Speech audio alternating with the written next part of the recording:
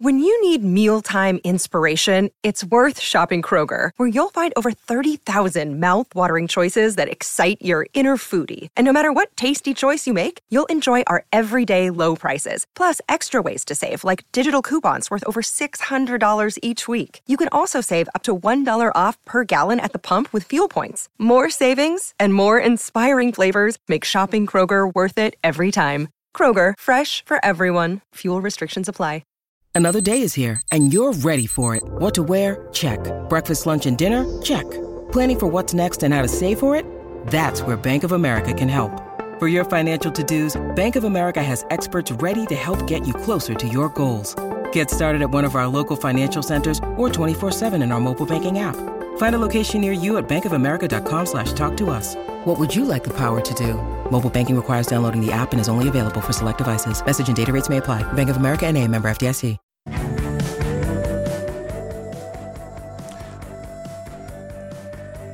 G'day. Welcome along Summer Mornings SEN. Great to have your company wherever you're tuned in on 1170 AM in Sydney, SENQ 693 in Brisbane, 1620 on the Gold Coast, and via the SEN app, my open line number. I want to hear from you today. Free call 1300 01 1170 and that text line 0457 736 736. Let's have a quick look at the weather across the listening area. Sydney today, max 29, shower or 2. Brisbane, maximum top temps of 30, possible shower. And the Gold Coast, max 29, shower or 2. I feel like the weather's been pretty similar, really, hasn't it, for the past week? Probably didn't need to change it from day to day.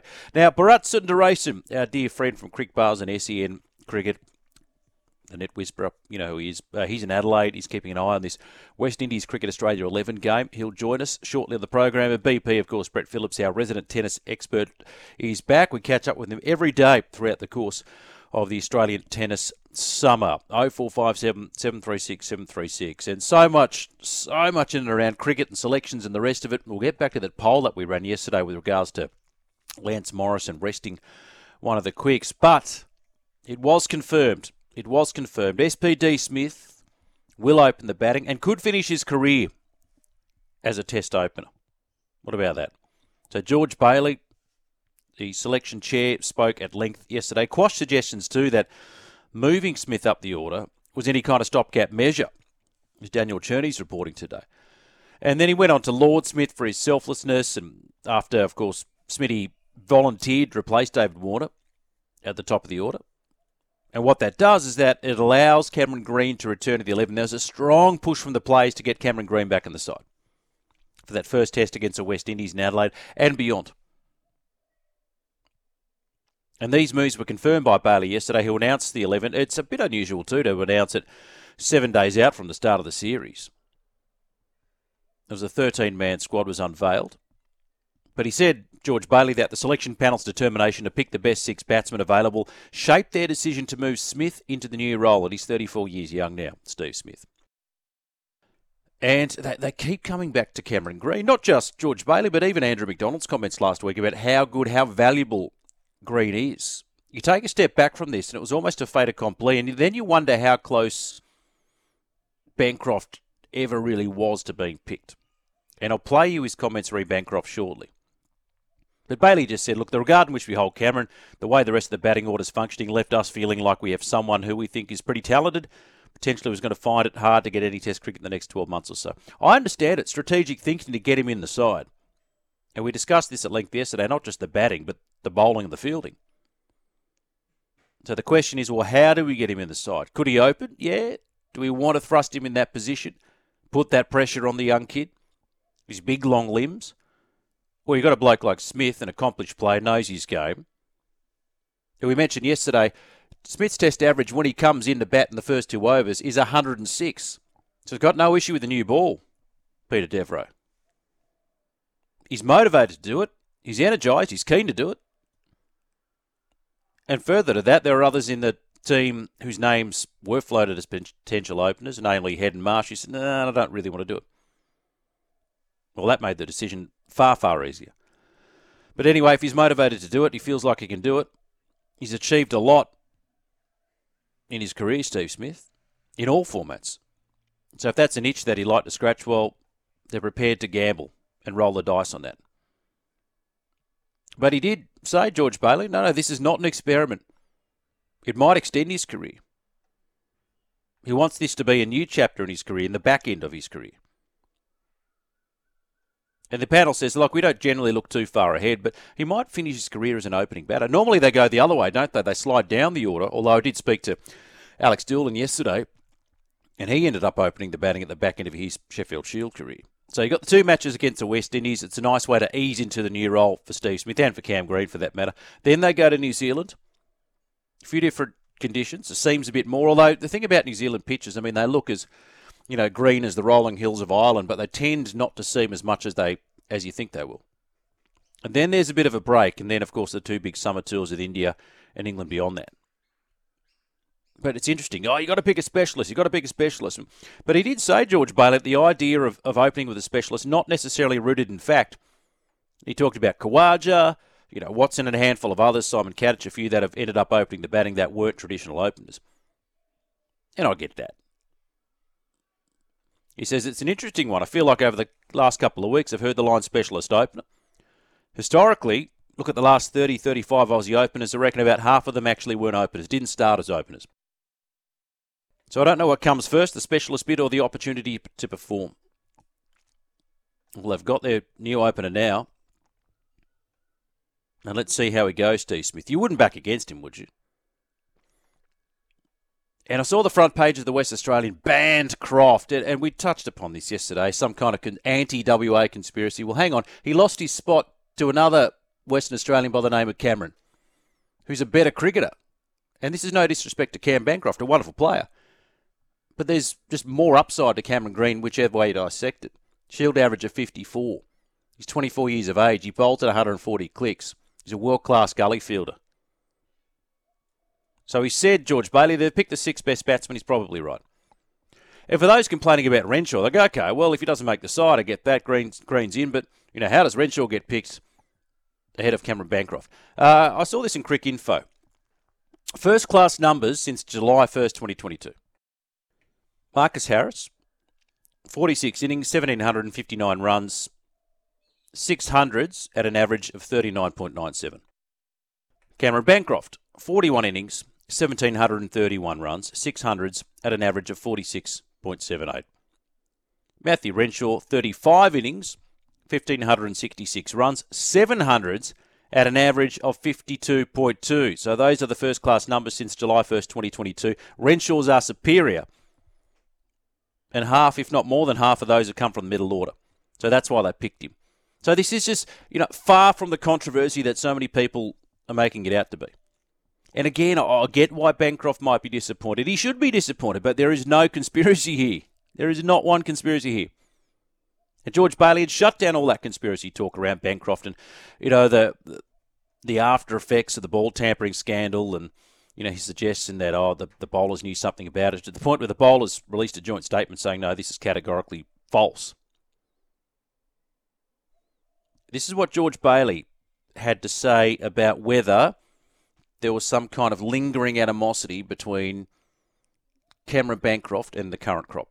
I'm glad you asked that because I wanted to touch on it. It's categorically no, and I've shared this with Cameron on a number of occasions. It has never at any stage been discussed from the panel's perspective. It's purely a cricketing decision. There is not a member of the team that would have an issue with Cam playing. We certainly don't have an issue with it. I think a lot of people tend to forget the fact that Cam's actually played Test cricket since returning from the ban. It was a long time ago.